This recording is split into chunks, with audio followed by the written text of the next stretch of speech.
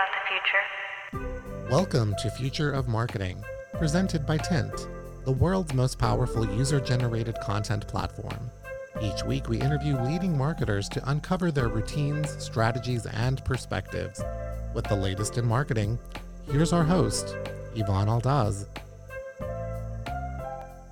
Hello and welcome to Future of Marketing. Today we have Ryan Peña, paid media and social media supervisor at Be The Match. I had the honor of moderating a recent panel with him, and I thought it'd be a really good opportunity to hear a little bit about the work that he's doing and learn a little bit from him. So Ryan, thank you so much for joining today. Can't wait to speak to you. Thank you. Thank you so much for having me. Let's talk a little bit about your role. What do you do for a living? What does your typical day look like?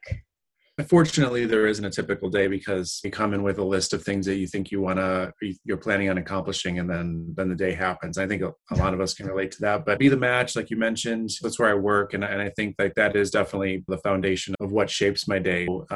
Fortunate to work for an organization that has a very powerful mission, someone I look up to, and maybe we'll talk about that in a little bit. But they were talking about taking time for yourself and how at the end of the day, I'm not saving lives. And I heard that, I was like, well, that is what we do. So it was an odd reflection point, but it's also something to remind myself of a lot, because it is a very powerful thing to say that we are working on saving lives. So we're the National Bone Marrow Registry. We're really getting people like us to join as marketers every day, trying to raise awareness to get people to be part of our mission and potentially be someone's life-saving blood stem cell donation. It's a very exciting thing and very powerful thing. Of course, with that, there's a lot of impactful stories that we feature and bring to life. The day-to-day of my life is really centered around that, making sure that everything that we do is making sure that we're impacting the patients that need a life-saving match and finding them a match. So that's through raising awareness and digital properties around the registry and around our missions. I oversee a team that some of the team members work on social media and represent our brand channels on social media. So making sure that we're constantly innovating and evolving there. Then I also work with our paid media agency on our big campaigns that we use for recruitment. And then I'm building another new team that is going to be doing some very specific new groundbreaking work on evolving our registry and making sure that we provide equal outcomes for all. So there's a lot. My title, as you probably can tell, is not as indicative as what I actually do, but we're working on that. I've been very grateful for the opportunities that I've had. So yeah, long-winded answer, but I do a few things and I love everything I do. Yeah, it sounds like you're doing quite the inspiring work over there. And honestly, I commend you for it. I think it's really awesome. And like you said, you're in marketing, you're not saving lives, and yet you are. So It's a really interesting perspective to just be hearing from you today. As far as your marketing use, what blogs and resources do you tend to look for inspiration? Yeah, great question. I wish I had for lack of a better term, a more traditional answer of just a specific one, but I cheat. So, there's a lot going on every day and I'm pulled in all these different directions. And so I kind of need stuff that I potentially would like to be aggregated. So I use basically news aggregates. Google News is my number one app for news, which lets you select the type of things you're interested in, whether it is just global news, nationals, whatever it is, in addition to marketing, digital marketing. So I put in those categories and I have a one-stop shop to just getting updates there. Also, just being kind of rooted in the social media space, I really do get a lot of my news and insights from people like you that are in the field as well, and putting out information that educates me. I feel like it's more authentic than to hear from others that I've either met with or know of from others that I can trust and also learn from and be inspired from. So Twitter is a big one for me. Of course, there's a lot of interesting stuff there, but I have that filtered pretty good. And then LinkedIn as well. I use that a lot to connect with like-minded individuals in our space to share ideas and learn from as well. I think Twitter is severely underestimated when it comes to marketing news and networking, right? Exactly. I mean, that's how you reached out to me for this. So, I mean, there you go, right there. Perfect. Oh, yeah, you're right. Most of the interviews that I've been having are with people from Twitter. So exactly. Over the last year, we've had some very interesting times. Companies had to pivot. A lot of them went online. What's something interesting that you've learned in the last year? Yeah, it's a great question. I mean, based on the nature of the work that we do, we're trying to grow the registry as a global mission, but for Be the Match, we focus on the US registry. That's our registry. We're always reaching people on digital, and that didn't really change in terms of our efforts, but it got a lot noisier for us because everyone was online even more than before. So from a marketer to marketer standpoint, there was a lot more things being pushed at people to do. We have a lot of really creative minds here, thankfully. And I think it was by April, so just a month into it, we launched Couch to Cure campaign, which was really amazing to see. And it really spoke to the world that we lived in. All of a sudden, we're all having to sit on our couches and wait for this thing to pass by. So knowing that you could actually save a life from your couch was basically this campaign. So that was a really big aha moment. The other thing was we really had seen a lot of success traditionally from searching patient stories. Those were still effective, but they weren't as effective as they used to be during the pandemic. So we started to kind of play around with donor stories, which weren't as effective before this, but people were looking for more inspirational stories. And sometimes those patient stories, just based on the nature of what they're going through, are tough to watch, and they're sad. And there was enough sad stuff going on. So we wanted to show sort of the efficacy of a donor and how they not only changed the life, but saved the life of people and their families through a selfless act, and that you can still do that while you are living in a pandemic world. So that was a big one. The other one that I just want to touch on quickly that's more kind of broad to anyone listening to this, I wouldn't say this was because of the pandemic, but it was something that we did learn over this past year.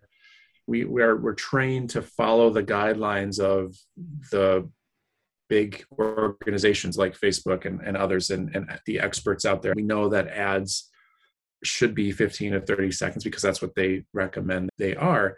So we had followed that path for years, and we came across some stories last year that were over 30 seconds. One was a minute and 20 seconds. And we felt so strongly about the stories that we pushed back, and we actually went with our agency and said, we want to put these in market and into paid ads, even though they were going against the recommendation. They ended up being some of our top performing pieces of paid digital media content that we've had ever. They set all new records. So the moral of that story is, while it still is from an attention span perspective, it still is important for people to have short form content. If you have something that's a really compelling story, it's okay if it's longer than 30 seconds. People will watch it if it does meet the needs of your audience. So that was a good learning that we had as well.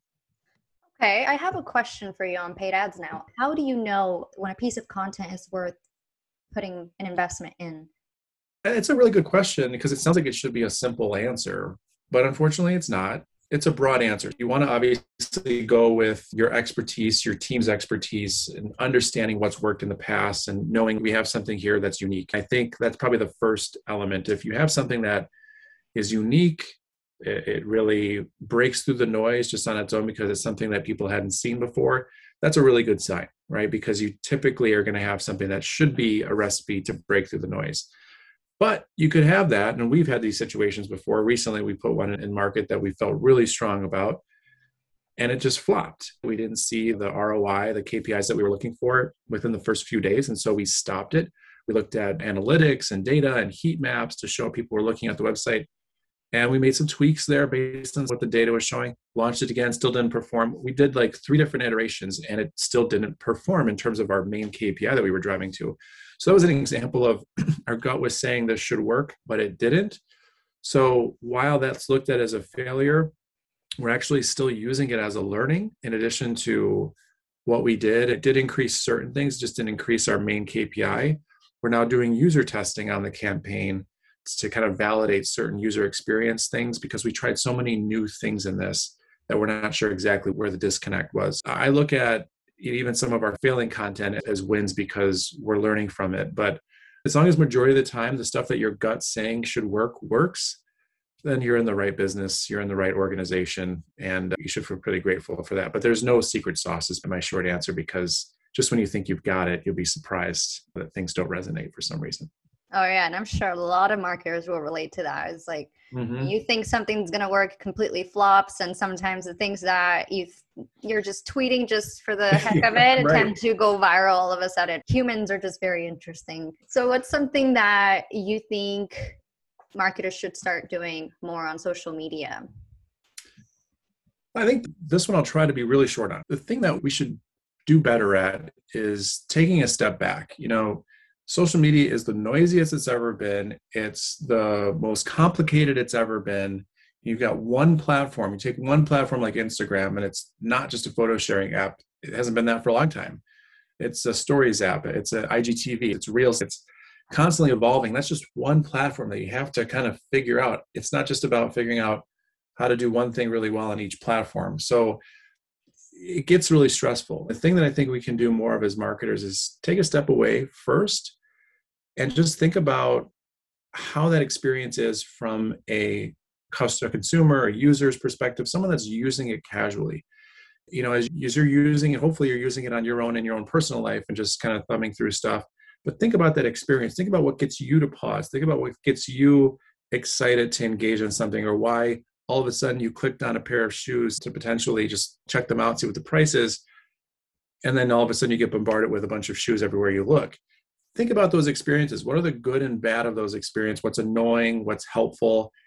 Use that to your advantage to hone in and fine tune your own strategy. If we don't truly understand, away from the data sometimes, how and why people are interacting and having conversations as a team, as far as like, what are you seeing, as trends in your own personal channels? What are you seeing as far as interesting ways of consuming content as a human? Then if we don't do that, we're not going to be as good as we can be and on the front lines in marketing to be competitive. Because really what we end up doing is getting stuck in the data, getting stuck in the walls of your organization, and you start limiting your capabilities of innovating and thinking differently, thinking ultimately like a consumer. So I think just kind of take a step away and just simplify it a bit and play around with social media on your own and see what you learn from that. That was a beautiful response, and I completely agree with you. I think in order to be a good marketer, you have to be a consumer of these platforms first. How else are you going to understand user behavior without you being a user of these platforms? Yeah, I mean, if you're going to go on TikTok, for example, if you know you need to go on TikTok because everyone's telling you to do it and you're getting all this pressure and you're like, I need to do TikTok. Well, don't just start an account as a brand and start doing it. First, just take a step back and see what it's all about from your own perspective. Even if you have a private account, just start digging in. Might feel a little weird. You might feel a little old for some of us, but just start digging in and you'll see why pretty soon. And then you're going to be able to make a better decision for your business.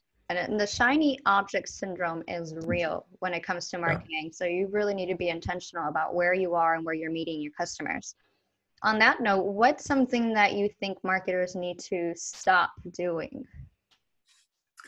It kind of ties into what we were just talking about. I feel like it's very easy to get stressed out and worried about all the different platforms and people talking about, Clubhouse and TikTok and all this stuff.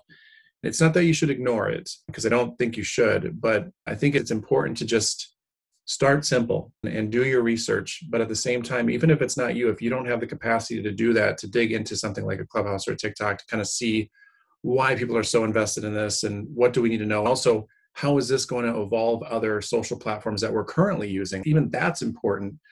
Look at someone else in your team or hire somebody an intern or something that would love to just research this and provide this information to the organization. We did this about 2 years ago with TikTok as an example, where we first validated that we needed to be there because we saw through our own personal accounts, people were creating TikToks about joining the registry. So they were already using our hashtag and we weren't even there. So we knew we needed to be there at the very least to have conversations with them and let them know that we appreciated them joining. So we started with that. For the first several months, we were just commenting back to people, not doing anything else, and building that relationship there.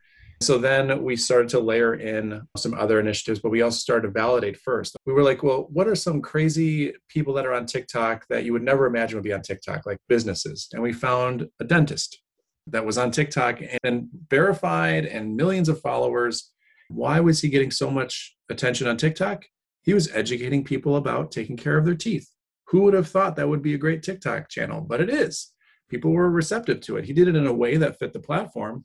So that validated for us that us as a life-saving registry, we should have a space there as long as we're educating and informing people in an entertaining way that's on brand, but also fits the platform. So, just kind of digging in, investigating as an individual, kind of along the lines of what we were just talking about before you go in as a brand. Thank you. You mentioned that your donor stories were performing better, and also talking about the whole TikTok component. All of this is user generated content. All of these like the storytelling component. Why do you think user generated content is so valuable for brands? There's kind of a theme that we're developing through this conversation, which it's really about that human element. I think the more and more complicated social is going to get, the more and more human we need to get, which is exciting to me because I've been in this for 12 years now as a career, and I've said it from day one, but now I feel like it's even more important than it ever has been before. So user-generated content goes away from the brand. It tells an authentic story about the brand, about the mission, whatever it is, about the product, service that you're doing, from the lens of a person that has said yes to that mission, that product, that service, whatever it is. And so obviously our situation is even more kind of extreme because it's a patient talking about their need to find someone out there like us watching that could be their only chance for a cure, their only chance for survival. That's pretty tough to hear, but it comes from them, and you hear that plea in their voice. You hear a donor like, this changed my life. I never thought that something as simple as sitting in a chair for a few hours donating plasma could actually not only save a life, but change my life. We hear those stories. So it's that authenticity that makes it so valuable for brands, like you said, because people relate to people before they relate to brands. There's tons of studies out there. There's tons of percentages out there, but that's just the way it is. It's human nature. We want to hear from other people that we relate to, and people typically don't relate to a brand unless they're a Target or a very established brand like that, which unfortunately a lot of our brands aren't. I agree. And that's why employee generated content is also huge. It's because the employees are doing the talking for the brand. It goes back to people trust people more than brands. What common belief in marketing do you disagree with? I mean, there's layers of this, but the short is, that you can predict where social media is going to go. I mean, just look at this past year. I mean, who would have predicted social media would have evolved this way? I'm sure TikTok's very grateful for it. I'm sure Clubhouse is very grateful for it. Even just a year ago, we weren't talking about Clubhouse. So you don't know what's going to happen. I do believe that Clubhouse will likely not exist in a handful of years from now. It'll just kind of get acquired or evolve into some of these bigger platforms like it already kind of is. But you never really know what's going to happen. So I think as marketers, we need to stop sort of predicting the future like I just did about Clubhouse, and make sure that we're less worried about where things are going and more in tune with where things are at right now, because you really are in tune with why TikTok's popular, why Clubhouse is popular or was popular, and you understand the why behind it, whether or not those platforms exist several years from now, you're going to understand the content and why that content is unique and how that content and that content theme is going to evolve expectations from our consumers in the future. While 2-3 years ago, people were thinking, am I going to have to dance on TikTok in order to sell to my customers? Now they're not thinking that way because they're seeing that there's other things on TikTok that people want to consume. It's not just trending dances. Now they're understanding it. But I saw that 3 years ago when I started snooping around the platform, that it was more than just a platform to dance to trending tracks. Again, just stop predicting and just really start being the experts that we say we are in the moment. And that will help us evolve to be ready for the future. I agree. TikTok is probably one of my favorite apps. You learn so much from that application. It's severely underrated, just like Twitter. Yeah.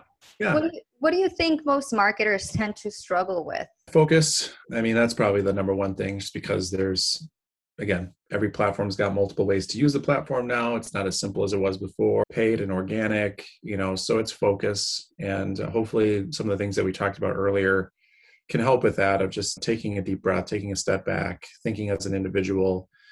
The fun thing is, like, you can then go to your partner or friend or whoever, and you're on your phone. And I'm just doing work, and you're just going through your own feeds, but you're researching all the time and learning. So I just think it's figuring out how to stay focused and not let it get overwhelming. Easier said than done. But true, very true. What changes in your industry are you starting to see? Or in marketing? It goes to what I talked about before. The whole 15, 30-second video and kind of hacking that and knowing that longer form content can work in ads. I don't say that's a change in the market, but I think it's just a way of thinking that we have to be more open to, especially as we get more and more tied down to the data and the best practices to try to break through the noise. If you do have compelling content and it's more than a few seconds, it can work. So I think it just goes back to what we were talking about earlier. Yeah. Okay. And what does the future of marketing look like? It's going to, fortunately, need to get more human. So I think user-generated content, like we're talking about, social media set aside, our natural gravitation as society is to connect with each other. If we're marketers trying to connect with other people as a brand, you really got to put the people first in front of that. So I just think human-focused marketing, you hear about influencers, but then there's also a lot of fake influencers where they're talking about something, but it's not authentic. People are reading into that so quickly now. So it's really about that authenticity, an overused term, but it is true, and humanizing the brands as much as possible. I like that you said that about the fake influencers. People can tell that they're paid influencers. So yeah. I feel that's where the whole user-generated content comes in, where it feels more authentic because these people are sharing brand reviews without any expectation. And you see this on TikTok all the time. Yeah. Look at my new vacuum cleaner or whatever it is. But that's what humanizes it. That's what makes it special. That's what makes people engaged because, like you said, it goes back to you trust people. You trust their review. Exactly. So let's talk a little bit about your career. What person or podcast or book helped shape it? Yeah, so this is a deep one for me. So it's going to go down a path that I don't think anyone's ready for, but I'll try my best to keep it short. Honestly, it started when I was a kid. So anytime I was in school, I was, call me the class clown, call me the person that always interrupted the teacher because I always had something to say and making people laugh. I loved being around people. I loved the energy that I would get from learning from other people. I just found it fascinating, even when I was a young kid. And the deep part of this, I didn't realize this until a few years ago, but it's totally what shaped who I am today. It was really my upbringing. So my father wasn't really a father. He was physically, mentally abusive to my whole family. And so when I was home, I was trapped. I couldn't really figure out who I was. But when I was in school, I felt like I was free.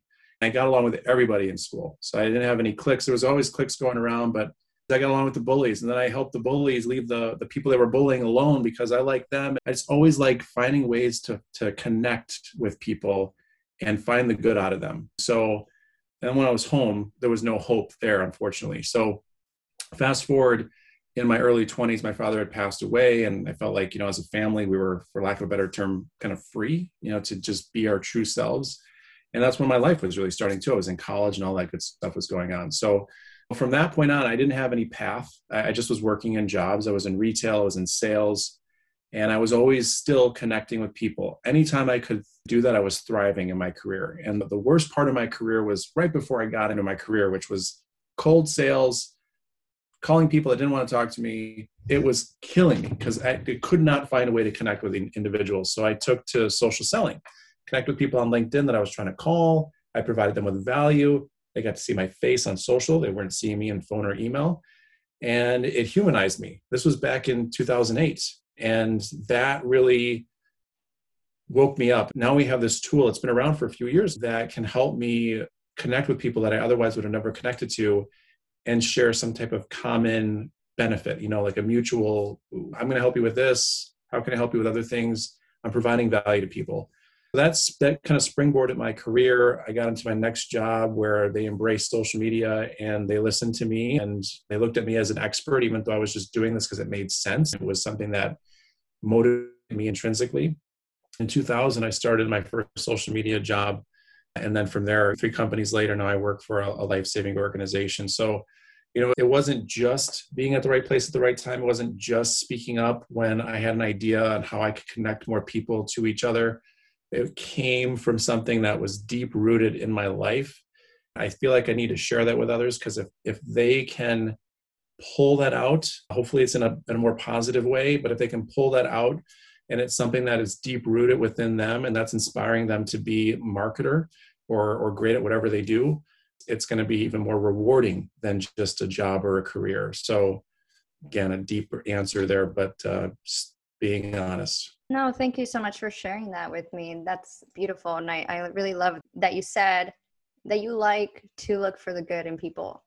That's so beautiful. And I do believe that it's those stories like that that make you who you are. And if you can find that story, you're unstoppable. Yeah. I mean, there's a lot of unfortunate things that we do need to acknowledge that are not positive, that are happening and being elevated on social. But there's also just negativity just for the sake of negativity on social, and misinformation just for the sake of that on social. So we also, as marketers, have our responsibility to make sure that we set the stage for this powerful tool that we have at our fingertips every day to do good in this world. And it is possible, and Be the Match is a great example of that. But ever since I got into social media, it has enhanced something that's been deep within me. And I've only focused on positivity through social and connecting with people like you and like-minded individuals that share that drive as well. It inspires me and it motivates me too. It's full circle. It's not just me putting it out there. It's also me absorbing that from others.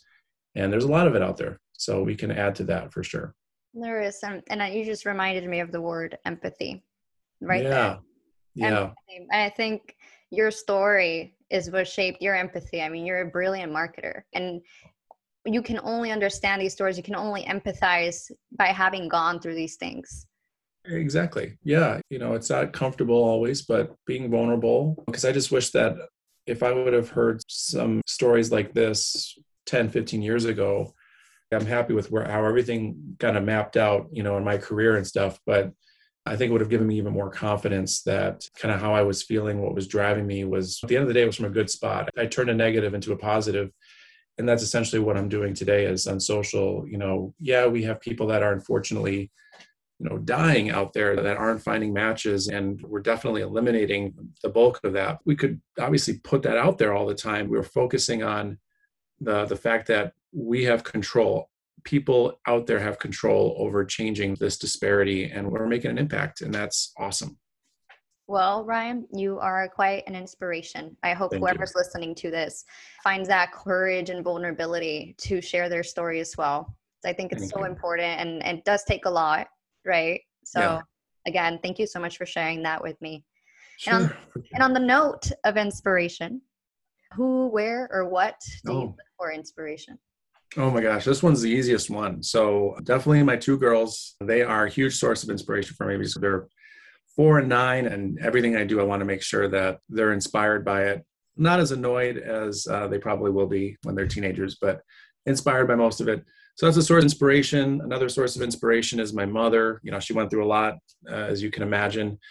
She's unfortunately in a long-term care facility now, but I get to see her every week. And again, turning a negative into a positive. No one wants that for anybody they love, but I just want to make sure that I take care of myself as much as possible for my kids, so I can be there for them and not have to have them be there for me as much as possible. So, probably not giving the traditional answer here, but that is it. I don't have like a Gary that inspires me, and I'm glad that he's there for other people. I look at my inner circle as my inspiration. And then for my career, I'm just inspired by conversations like this. This is the kind of stuff that I love doing because it centers me. And at the same time, it also is validating that, 12 years later of this career, I'm definitely still in the right career. I love talking with you, and I love talking about stuff like this. Oh, I love hearing that. These conversations for me too, they ground me. They're so different, and it's like all these different stories from all these different marketers. And I think it's incredible. And just like the idea that we've had a chance to connect. Exactly. It's just so cool. Yeah. Like who would have known? If it hadn't been for the pandemic, I don't think we'd be having this conversation right now. Exactly. There's all these things that happen in order to get us connected. I was telling my wife, that about this conversation when you reached out to me. I was telling her about this. And I said, she kind of moderated our panel. That's how I met her. And I was really grateful for the panel. Everyone was great. I connected with all of them, but that was it. It kind of ended, and I was grateful for it. It was a good experience. Then you reached out to me, and we were kind of chuckling at it because we always talk about how things do happen and luck is part of it, but luck doesn't happen unless you set the stage for luck. You have to actually set the stage. You have to say yes to being on a panel. You have to get through a pandemic. And even though I would speak at conferences for years all over the globe, I could easily say, I'm not going to do virtual conferences. That's not my thing. That's not me. I've been doing these all the past year and a half, and I love them. But, you never know how it's going to happen. You never know what's going to happen next. But if you don't set the stage for it, then yeah, you're not going to have much to talk about in terms of getting an opportunity like this or getting lucky or whatever you want to call it. People kind of sit around and say, oh, I've heard people got lucky and got into this career or that. But they usually set a stage for it. They usually did something to get them that opportunity to get lucky, if you will. Yeah. I have this saying, it's luck is a combination of being at the right place at the right time and putting in the work. Yes. I wish I would have known that, because that's a much better way of saying it. No way. Yours is way better. All right. So another question for you. What advice do you have for marketers and creatives who look up to you? Oh gosh, I mean, just hearing that, I'm just truly flattered and honored that they look up to me. I have a lot of people that I look up to. I have a colleague on my team that's graduated last year from college. I look up to her. I'm learning stuff from her every single day. She's making me feel old, but I'm learning stuff from her every single day, taking me out of the picture. For people that look up to others, including myself, I think the best advice I could give you is leverage that. If you look up to people and you feel like they're authentic and they have that genuine passion, reach out to them, because, that's one layer to look up to somebody. And obviously, like I said earlier, I get a lot of my inspiration and stay up to date on Twitter, LinkedIn, and other things. If I see something that I agree with or don't agree with, or I'm confused about, or I just like this person that I look up to, I reach out to them. And I would hope that they would do the same, because if someone reached out to me and said, I look up to, which is so weird to say, but if they said that, I would right away turn that around after thanking them and just ask them questions. What specifically interests you about what I do and what drew you to me? I'd be curious, but at the same time, I'd want to learn more about them. And I'd hope that they would have questions for me, because what you'll find is when you look up to people, most of the time, the struggles that you're having, they're currently having, or they've had. And it can be really comforting to know that you're not alone. But you can look up to somebody and be inspired by them. When you start having conversations with them, you're going to find out that they're just like you in a lot of ways. I think that's going to help, not only as a mentor-mentee kind of relationship, but also it's going to help you out in terms of how you navigate all the things that you're going through at that time. So leverage them. Don't just look up to them. Reach out to them. If they truly are someone that is authentic and passionate, they're going to want to talk to you. I love that. For the record, I look up to you. Thank you. You are seriously an inspiration. The work that you're doing is absolutely amazing. I commend you for everything. And your responses have been absolutely beautiful and inspiring. So thank you so much. Yes, of course. I know your job. You're at the front lines of saving lives. How do you wind down from a long day of work? Yeah. So what you just said is a very important piece of this, because while, as you can imagine, as we all can imagine, there's a lot of stress that happens within marketing because of all the noise and all the shiny objects and FOMO and all these things. So from a traditional marketing perspective, there's a lot of weight on our shoulders to try to figure out how we can move those KPIs forward and get things done. But then when you have the additional pressure of lives on the line, I mean, that sounds so crazy, but it adds another layer of stress.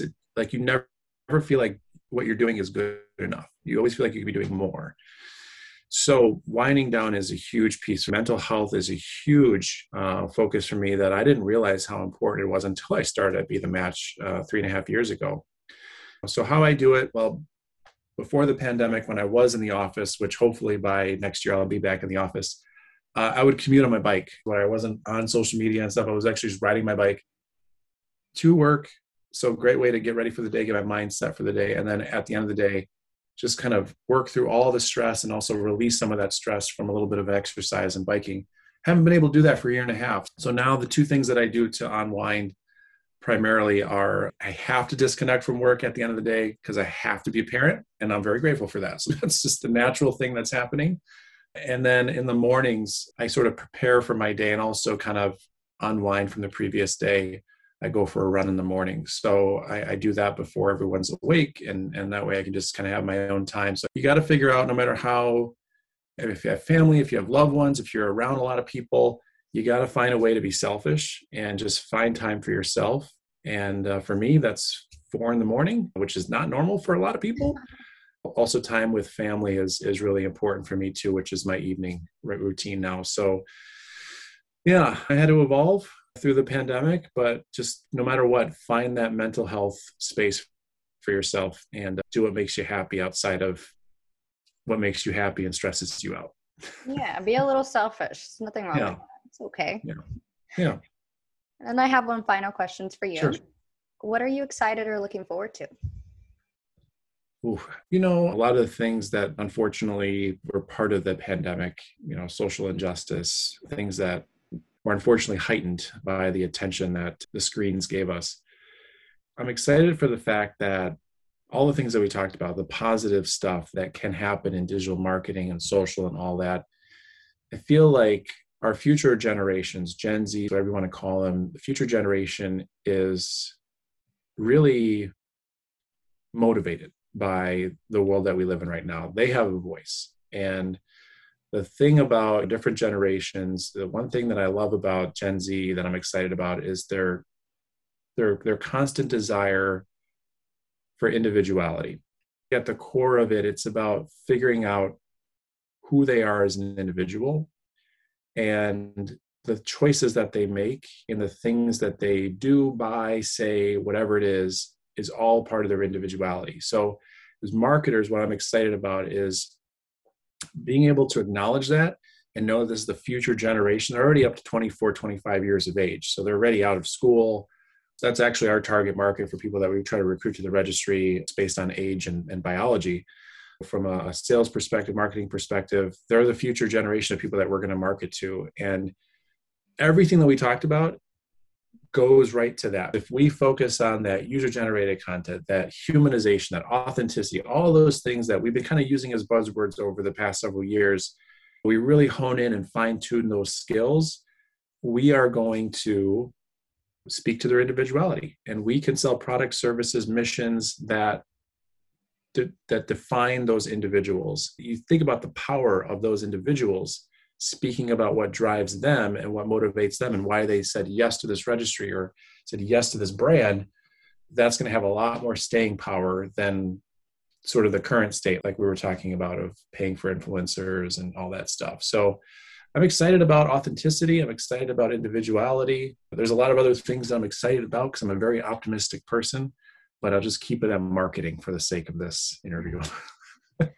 Thank you. I do think Gen Z is definitely the generation to be looking at right now. Yeah. They have such a powerful voice, and brands need to stay on top of that. Otherwise, they will fall behind, and we don't want that. Yep. Well, Ryan, that's it for our conversation. I had such a wonderful time speaking with you today. It was a lovely conversation. Thank you so much for sharing all of your insights, and I really hope we can do this again. Yeah, you say the word or the tweet, and I will be there. This was like therapy for me. This was great. Thank you for listening to Future of Marketing. Future of Marketing is a companion podcast to the acclaimed Future of Marketing newsletter. More than 20,000 marketing leaders find resources, strategies, and analysis in this free weekly blast. Sign up today at futureofmarketing.tintup.com. Your likes, reviews, and shares help us grow. Please rate us wherever you listen to your favorite podcasts. Until next time, keep your eyes on the future of marketing.